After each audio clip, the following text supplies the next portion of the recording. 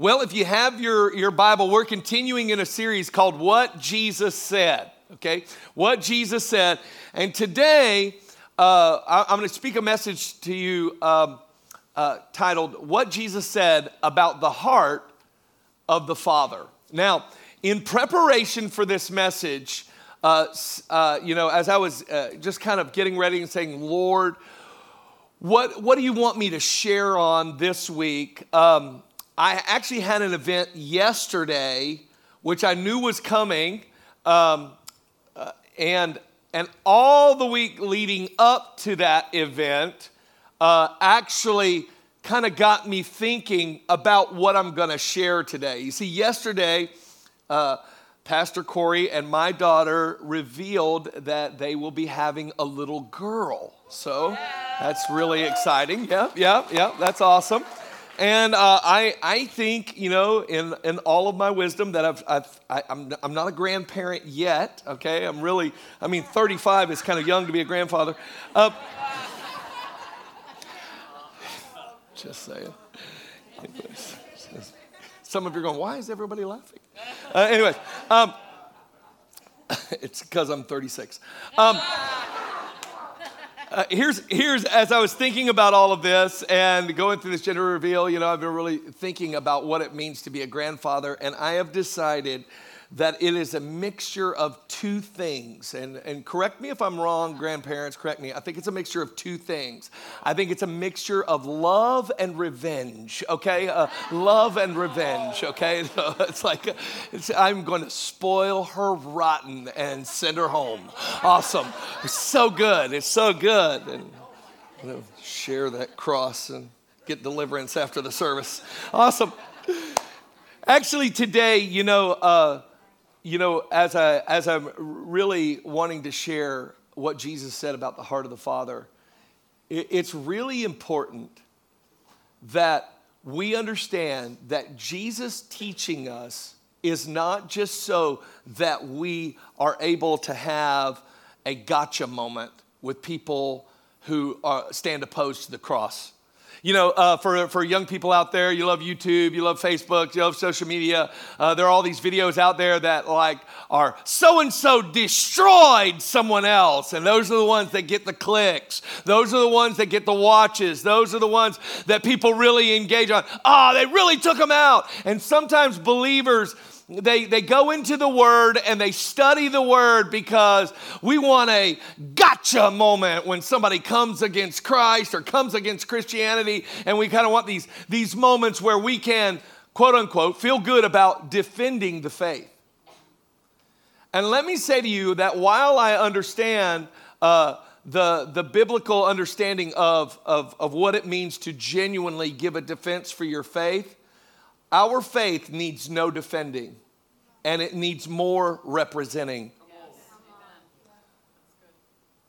And so when you read the words in the passages that Jesus taught from, I don't want you to think that, wow, I am suddenly more prepared to simply give an answer, when all along Jesus says, I'm actually going to send the Holy Spirit to you, and you're going to have to learn how to rely on Him, because He's the one that's going to give you the things to say in that hour.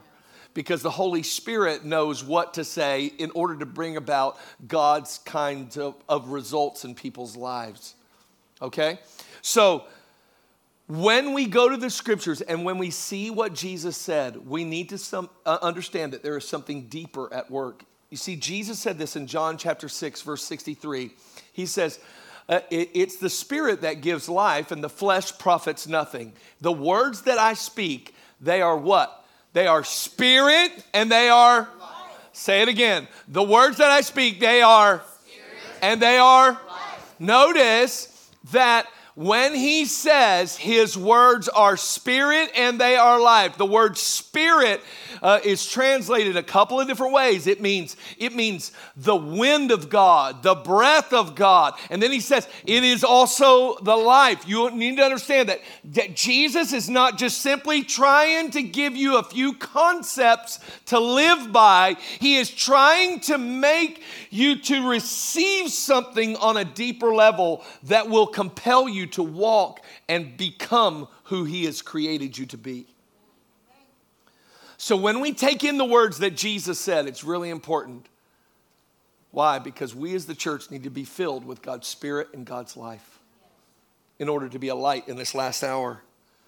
Now, when I mentioned a grandparent, probably a lot of you had a lot of things that come to mind. And when I mention the word father, maybe a lot of things come to mind. And when I say words like this, Father God, other things come to mind. Today, what I believe God wants me to address to you is actually this idea that it could be that you have an image of God that doesn't accurately reflect Him. Or that you've been leaning on only one side of His nature, and God wants you to see a more full perspective of who He is.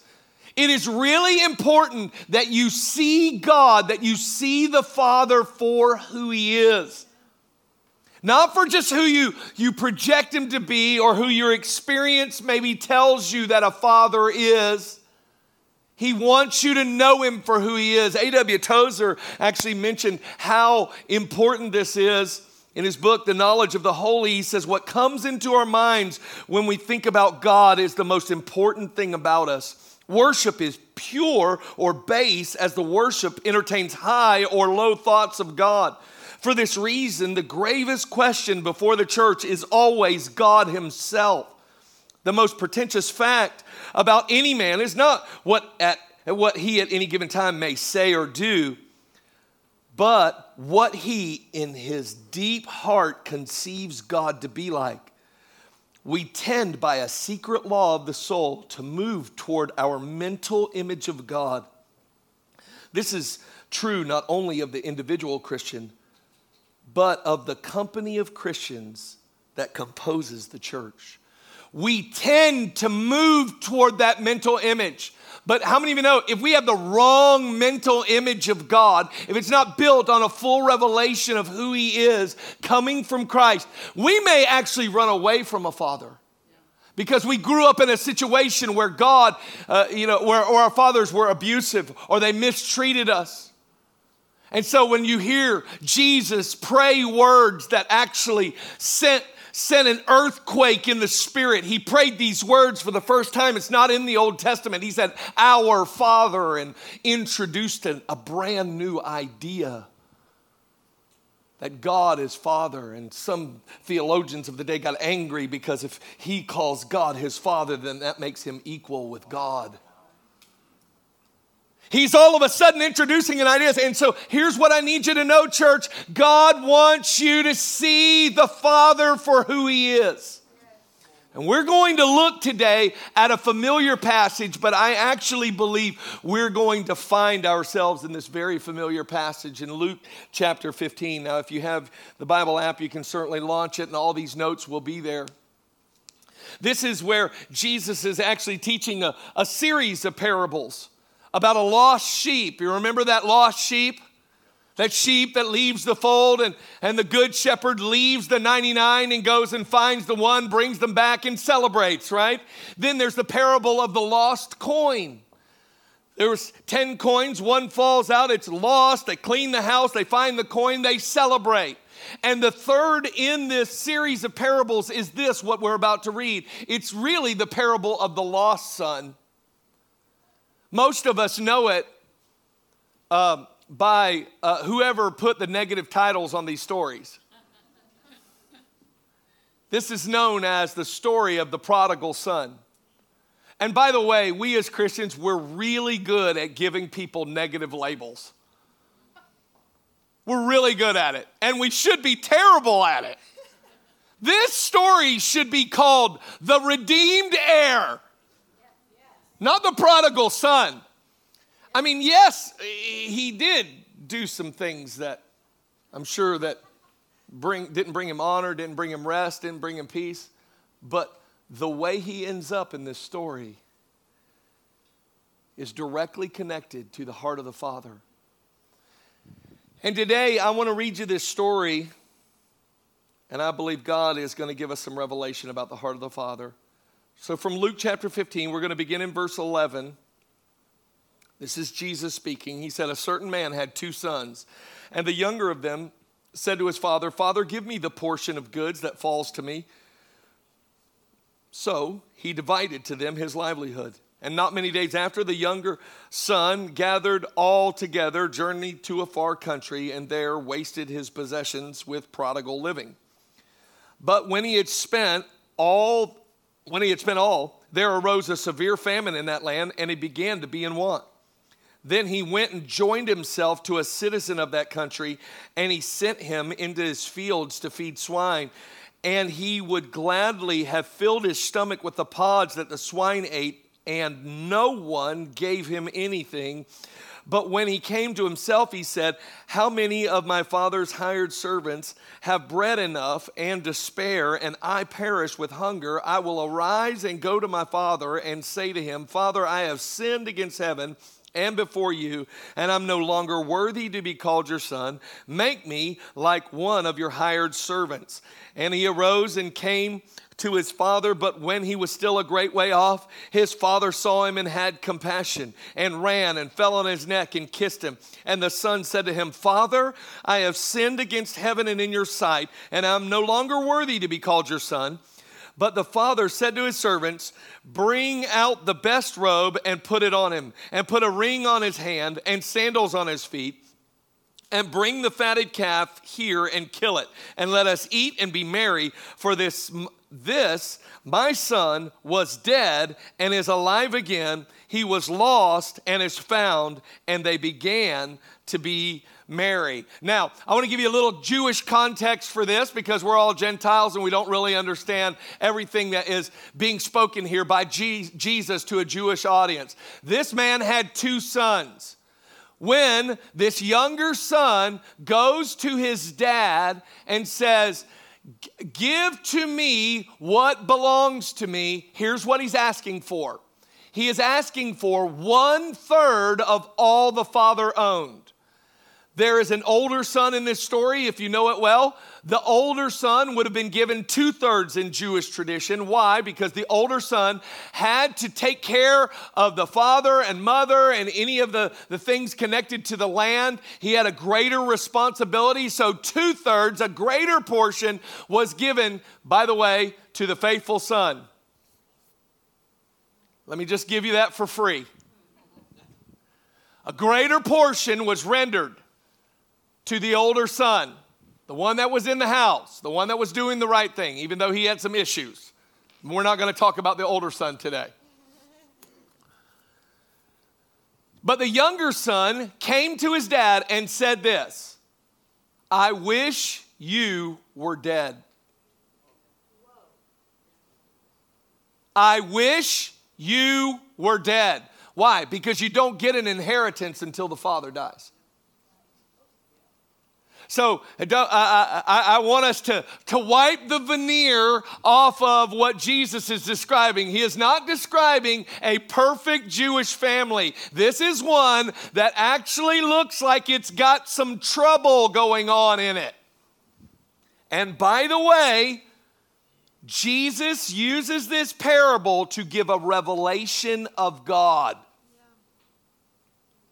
So, by the way, if you have got a thought that the church is filled with a bunch of perfect people, read this parable.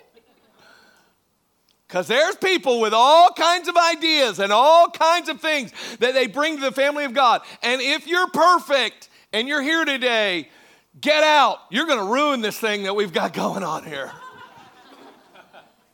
Because here's what we are here at Calvary Church. Here's what we are. We are not perfect people. We just run to the perfect one. That is who we are. We are perfectly in need of God. Now, this father all along, if you read the whole story, he's amazing. But I want to ask a question, because when I read the Bible, these questions just pop up in my spirit. He's living with this father. What caused this son to wander away from a really, really good father? Here's what it is. Here's what I believe it is. He actually held a skewed view of who his father was. He actually didn't know how good his father was, even when he was in the house. And I'm praying today for those who are under the sound of my voice here and those who are watching online. I'm praying that if you are in God's house and there's some things that are going on internally right now that are troubling you, that are messing with you on the inside, I'm praying that you would have a revelation before you would ever have to go through this kind of situation. What would cause this son to wonder? Here's what it is. It's a sin condition. We all have this sin condition. Well, what is sin? Sin actually falls into three neat categories. It's defined in 1 John. And it's this. It's for all that is in the world. It's the lust of the flesh, the lust of the eyes, and the pride of life. And it's not of the Father, but is of the world. You see, his skewed view of his father led to sin. And it fell into these three categories in the story. Here's what you find. First of all, that there is this lust of the flesh. Now, the lust of the flesh says this, and you should write these down. You should know this. It says this, especially if you're a young person here, I want to experience. The lust of the flesh says, I want to experience. Now, we get something in verse 30 from the older brother. He says these words. He says, as soon as this son of yours came, who has devoured your livelihood with harlots, prostitutes, you killed the fatted calf for him. So he's upset that the father is so good. But what happened? You get in this conversation that the younger son was actually pulled out of the house by the lust of the flesh. This thing, I want to experience something. Like something else that I experience is going to lead me to a greater sense of satisfaction. How many of you know that just being a common reader of the Bible, you would know that it is not a good plan to take your retirement and spend it on prostitutes? I mean, you don't have to be wise to know that. Okay? It's not a wise thing.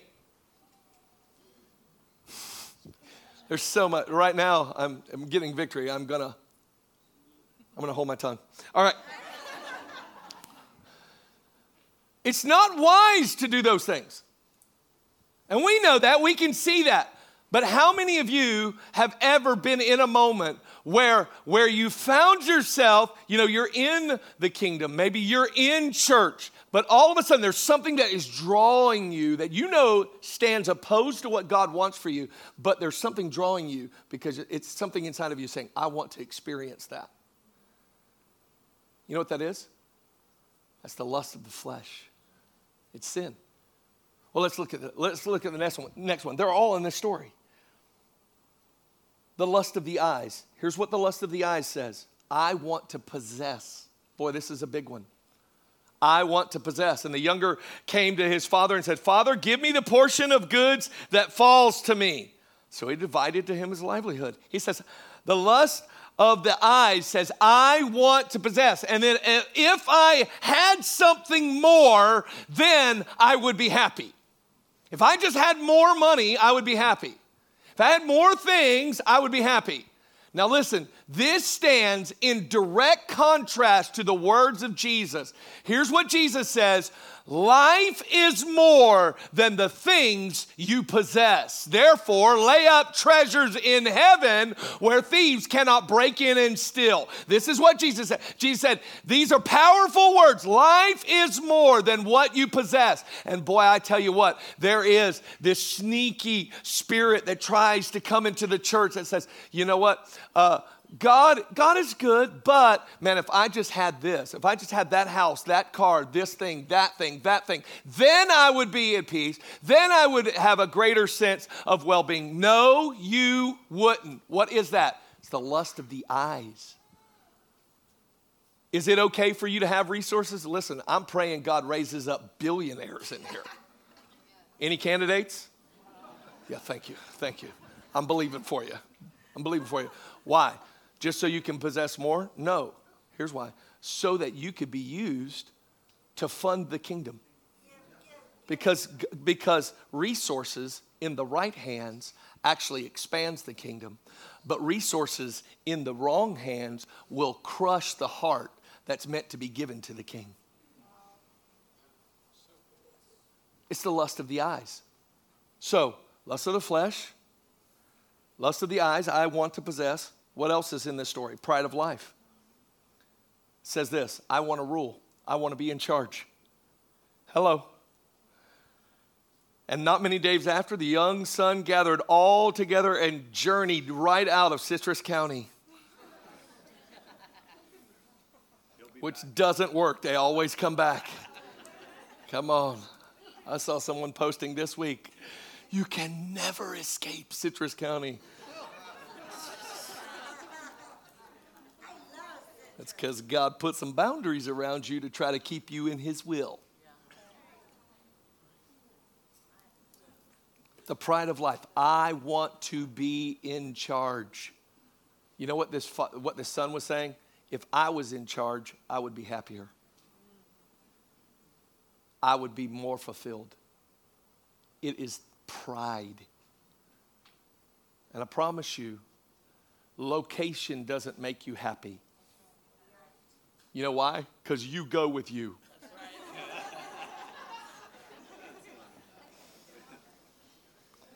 You see, now listen, what are all these things? It's sin. And I can't say this strongly enough. Sin is the cancer of the spirit realm. It is a killer. It's not to be toyed with. It's not to say, oh, I can control it. No, you can't. It will eat you alive. There is one chemotherapy for the cancer of sin. It is the blood of Jesus and a life given fully to him. And that is where healing comes.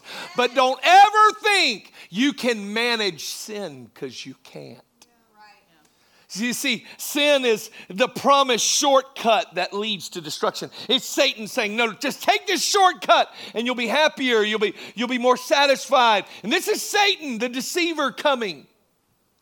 Giving indictments against the Father, all while promising much and delivering nothing. You see, pride goes before destruction in Proverbs 16:18, and a haughty spirit before a fall. All of this, sin leads to destruction. But here's what I love about this young man when he finds himself in the middle of a fall. He finds himself in failure and in sin. You know what finds him? The Father's heart. The Father's heart finds him in the middle of rebellion. Is that anybody's testimony here? Like, God came and found you when you were in rebellion. Not when you were just good. You just, man, I've been going to Sunday school my whole life and everything has been perfect. And then finally, when I had everything together, God came into my life. That is not my story.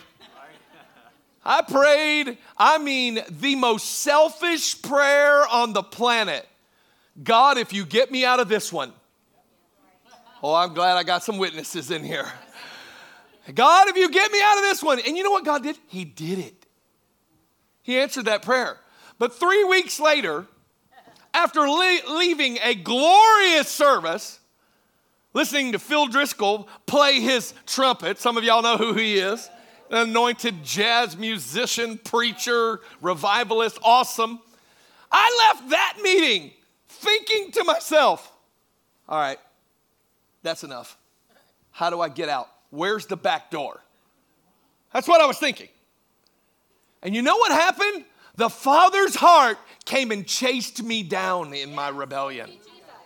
came and chased me down. And I don't know if we all in here need to remember that the Father's heart didn't come and find you when you were fixed. It came and found you when you were broken. We need to remember this about God. Now, there were two things that I saw in this passage that I want to highlight to you that I actually think were such a blessing. When I think of blessings, I would call a blessing a grace. Grace is an undeserved gift. And there were two kinds of undeserved gifts that there's probably more in this story, but I want to call two of them to your attention. There's an external grace and an internal grace. Here's the first one, the external grace. What was the external grace given to this son in rebellion? Here it is. Are you ready? A famine. The external gift given to a son in rebellion was famine. He began to be in want, and then it got worse. Oh, I love God. It says, but when he had spent all, there arose a severe famine in the land, and he began to be in want. You should write this down. The awareness of our need is formed in the crucible of crisis. Do you understand? Most of us can quote the verse about being lukewarm and how God is about to spew you out of the mouth. Do you know that that was aimed at a church? Oh, we didn't know that, did we? That was the church in Laodicea. The church, the lukewarm church. And what was their sin? Here's what it was. They said, we are clothed, we are rich, and here's their sin. We have need of nothing. We have need of nothing. And here in this young man's life, the goodness of God shows up in a famine.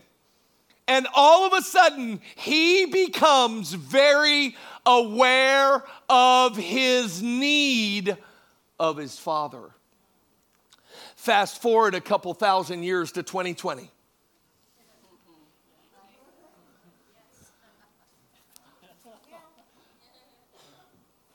Some of y'all have been really mad at the pandemic. It could be that it would end if you would allow it to produce what God wants it to produce. Maybe, and by the way, I'm not indicting God on sending it, but boy, God doesn't waste a thing. He doesn't waste a thing. And could it be that this pandemic has actually come upon us in this hour so that the crucible of crisis would make us aware of our need of God, that there was a great need that came upon us. And in this time of pandemic, God says, no more giant of entertainment. And for months, movie theaters go empty and Hollywood can't produce their trash that everybody has gotten upset with Netflix and all the other mess that's going on. Listen, God says, that's enough. Yeah, come on. And God says, what if you want to bury yourself in your sports? Guess what? You're not allowed to go, and you'll have to watch them play in empty arenas. I'm going to cut it down. And all of the stuff that we were covering up our need of God with, God says, I cut them all down. And what is it? It's an external grace to make us aware that what we really need is God. Stop cursing 2020. And oh man, because I'm going to look back at 2020 and I'm going to see it as the year that Calvary Church moved from one prayer meeting a week to 4 prayer meetings a week, where where we started assembling a team of intercessors Monday through Thursday, and people are praying up and down the East Coast of the United States, as far away as Guam, soldiers praying on the other side of the world. Why? Because we said, we're not being pressed back by this. God, we're going to be pressed into your purpose in this hour. This grace, God, I don't know who it was. It's probably somebody in here, probably someone in second service. Some of y'all in here was working too much, and God put the whole world on a Sabbath just so you'd slow down. Shame on you.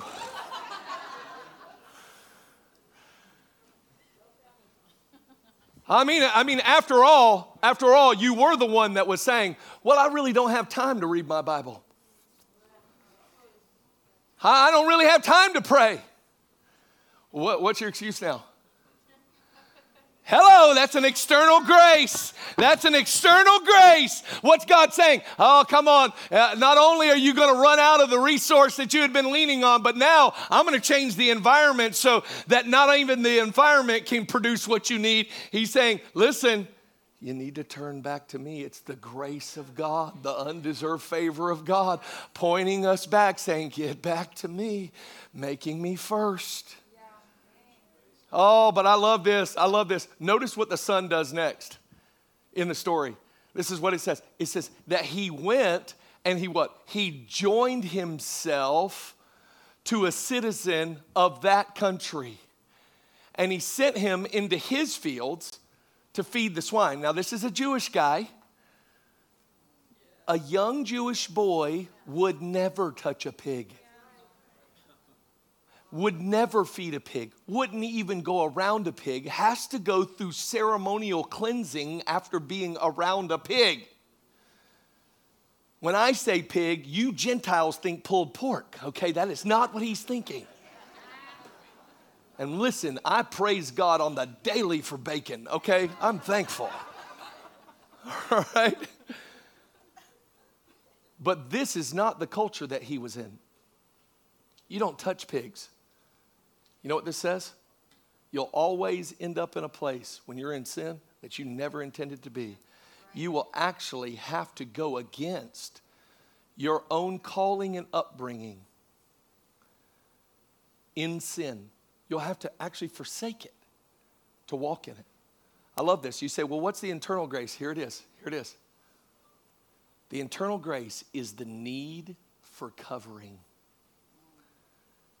God put something in the heart of men that we need to be covered by fathers. And can I just say this to you? Listen, the biggest issue facing America, if we could fix this issue, that we would stop having fatherless homes, if we could get fathers to stay home, to love God and do their best to keep their marriages. I'm not saying all marriages can be saved, but I am saying that fathers can get saved and fathers can start to stay home and we can start to have some of these things get fixed. And I see all of this. Why? Because there's a longing in sons to be covered.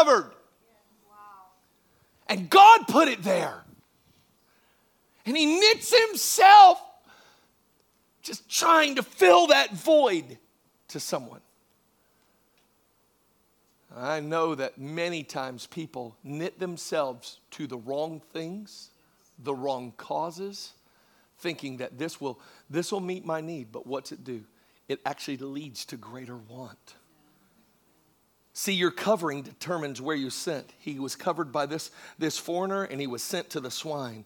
And the wrong covering sends you to the place of convenience and compromise. Always.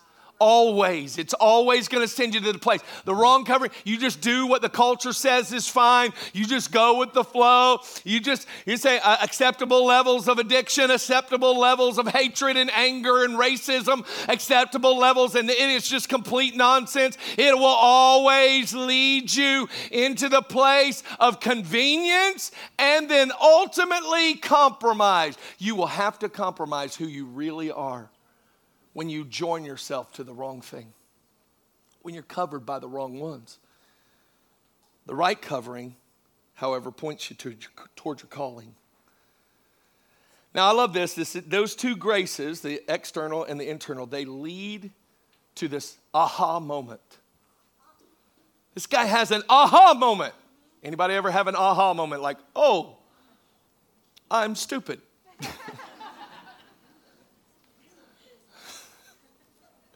For those of you like King James, I am stupidest. Okay, or stupideth. You have this aha moment. And the famine and this internal longing to be genuinely covered work together. And this is what he says. I love this. He starts talking to himself. And I know all of us can identify with this. Have you ever been in conflict with somebody and you argue with them and they're not there? Come on, you're holding in the chuckle because you don't want me to see you. But you think to yourself, I'm going to say this, and then if they say that, then I'm going to say this, and they're probably going to say that, and then I'm going to say this. And you are working out that conversation, and it's you in the car at a red light with someone looking at you going,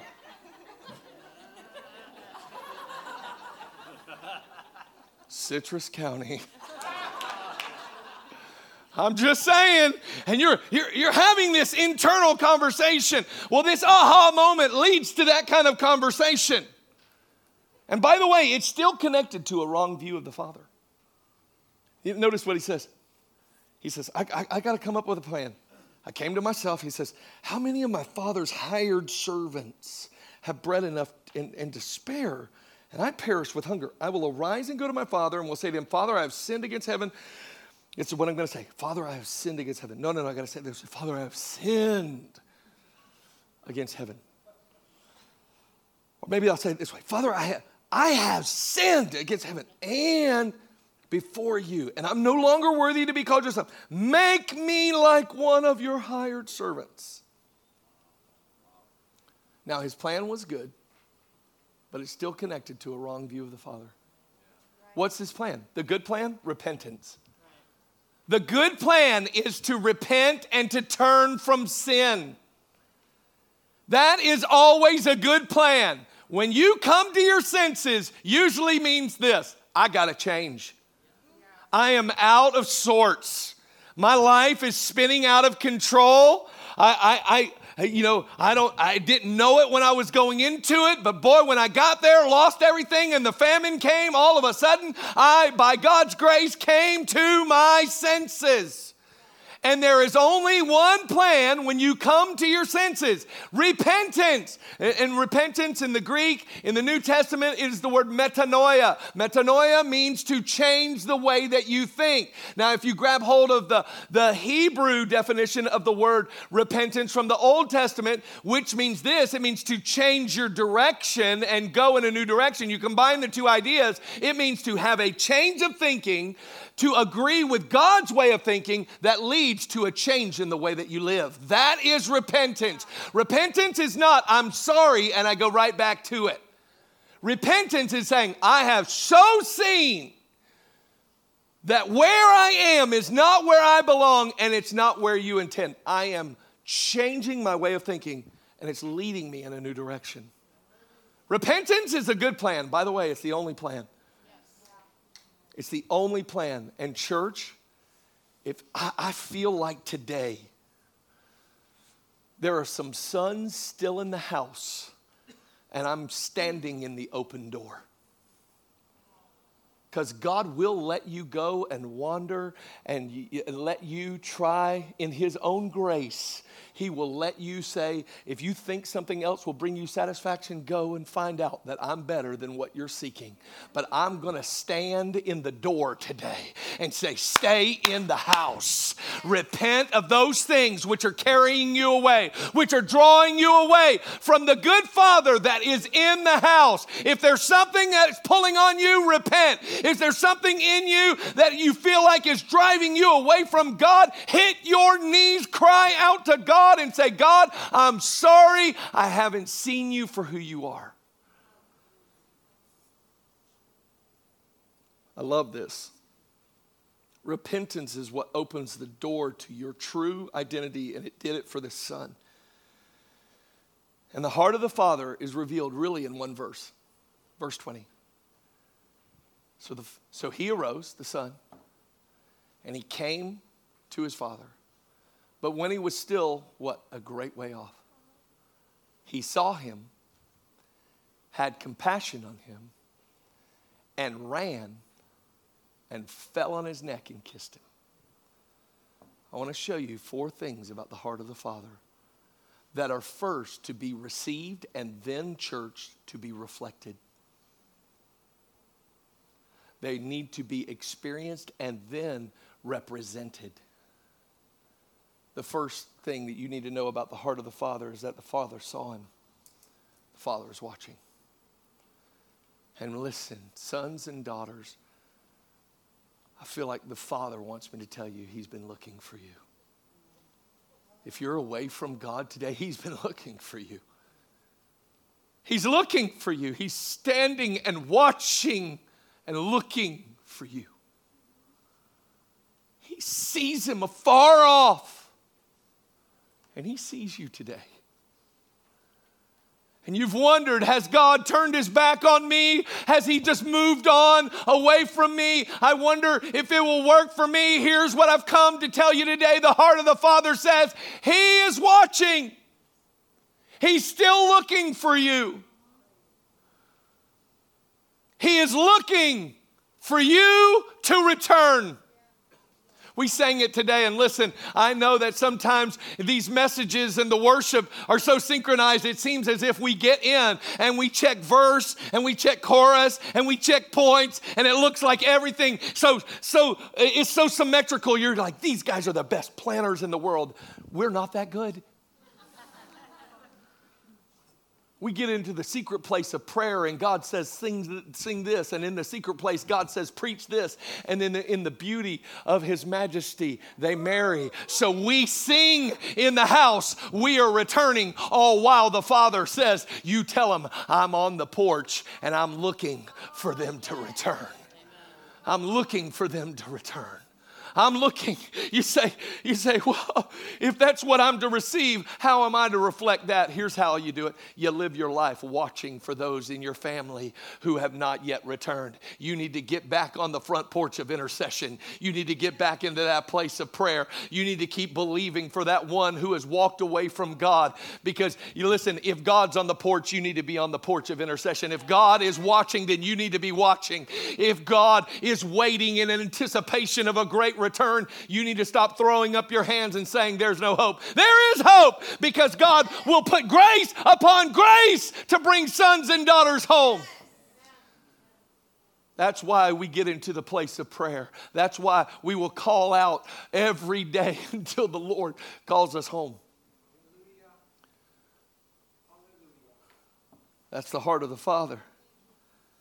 The second is this: the Father had compassion on him. He said he saw him and had compassion. You should write this down.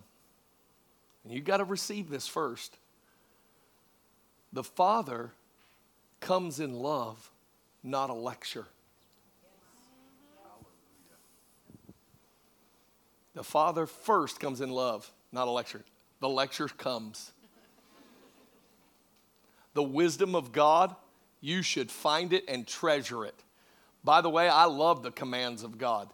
I love the instruction of God. I do, as the scriptures, I delight in the law of the Lord, and on it meditate day and night. Why? Because I want to be like a tree planted by the rivers of living water.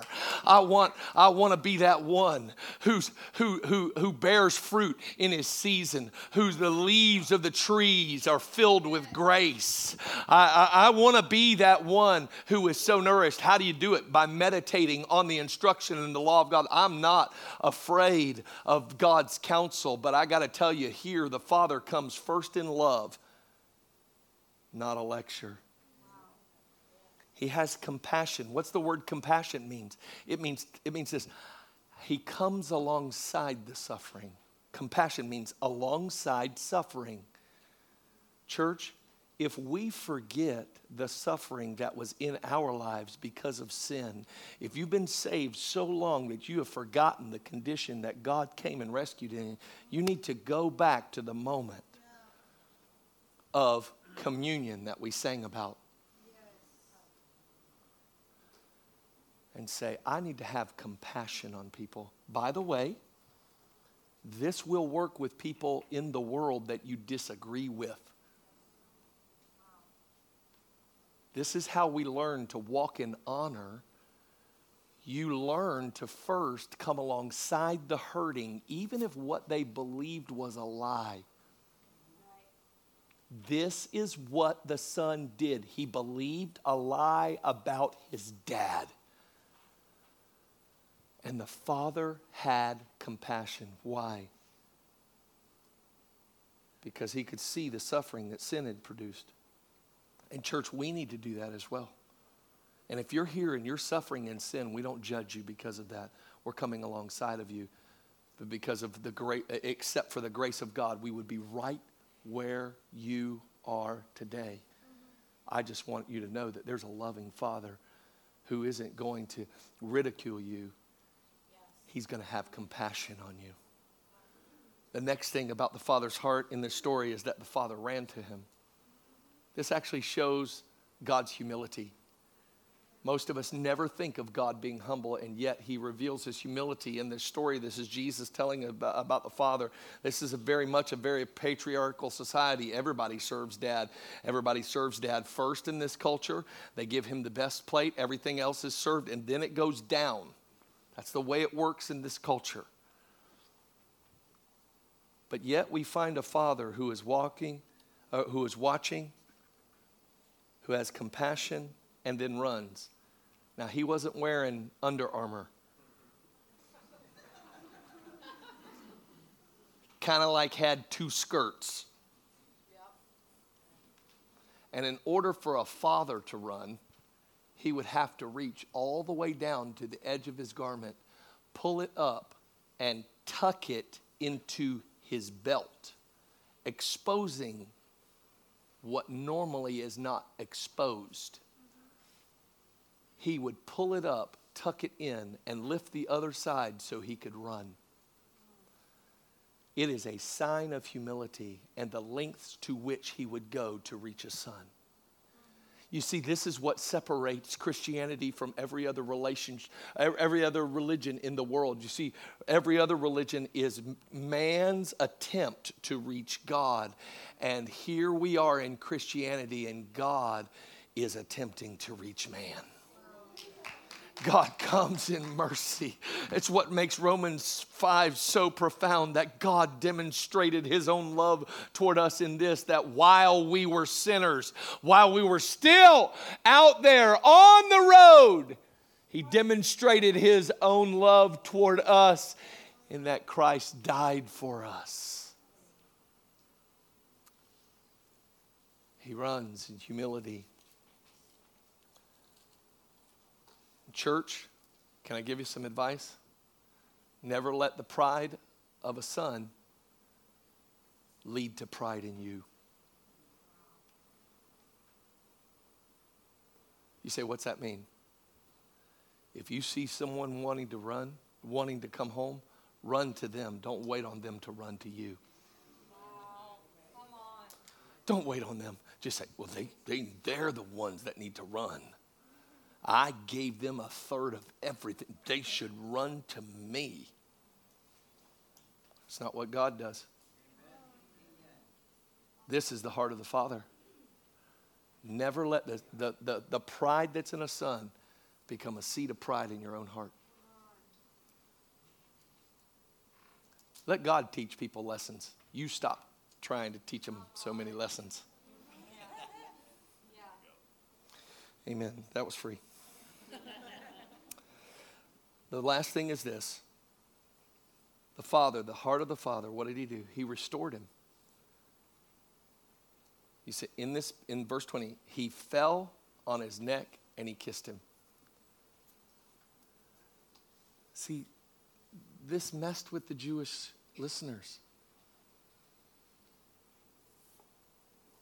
Why would this clean father go and touch a son that had been in a pig pen?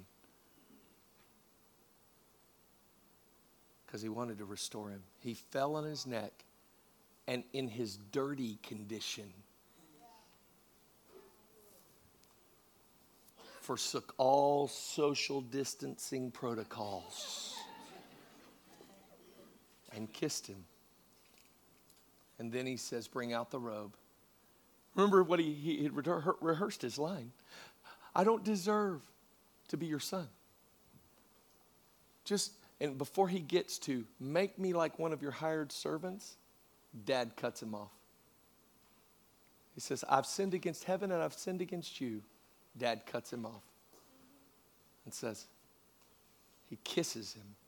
Says, bring the robe, bring the ring of family. He goes, kill the fatted calf. We're going to celebrate. Why? Because my son that was dead is now alive. He restores him. Listen to me. Listen to me. For those of you who've had a view of God that you think, well, he might let me into heaven, but he won't actually let me do what he called me to do before I fell away, you have a wrong view of the Father. You have a very different view than what Jesus is revealing here. He is saying, I want to restore you. I want to clothe you. But what do? You need to come through the door of repentance, and God will come running, and he's coming with restoration. This is the heart of the Father. The Son had repentance, right, but he didn't know the heart of the Father to restore. And here's what I believe, and I'll finish with this. There's a great exodus going on right now. See, Exodus is when Israel came out of Egypt. They came out of sin and into liberty. There's a great exodus going on, a great awakening on this planet. Many people coming to Christ. But what are we to do as the church? We are to ready ourselves for the many who will come in. And don't be a stumbling block to those who want to come in. Represent the heart of the Father. Be the one that is watching. Be the one that is full of compassion. Be the one that runs when they should be running. Be the one that actually restores instead of rebukes. Be that one.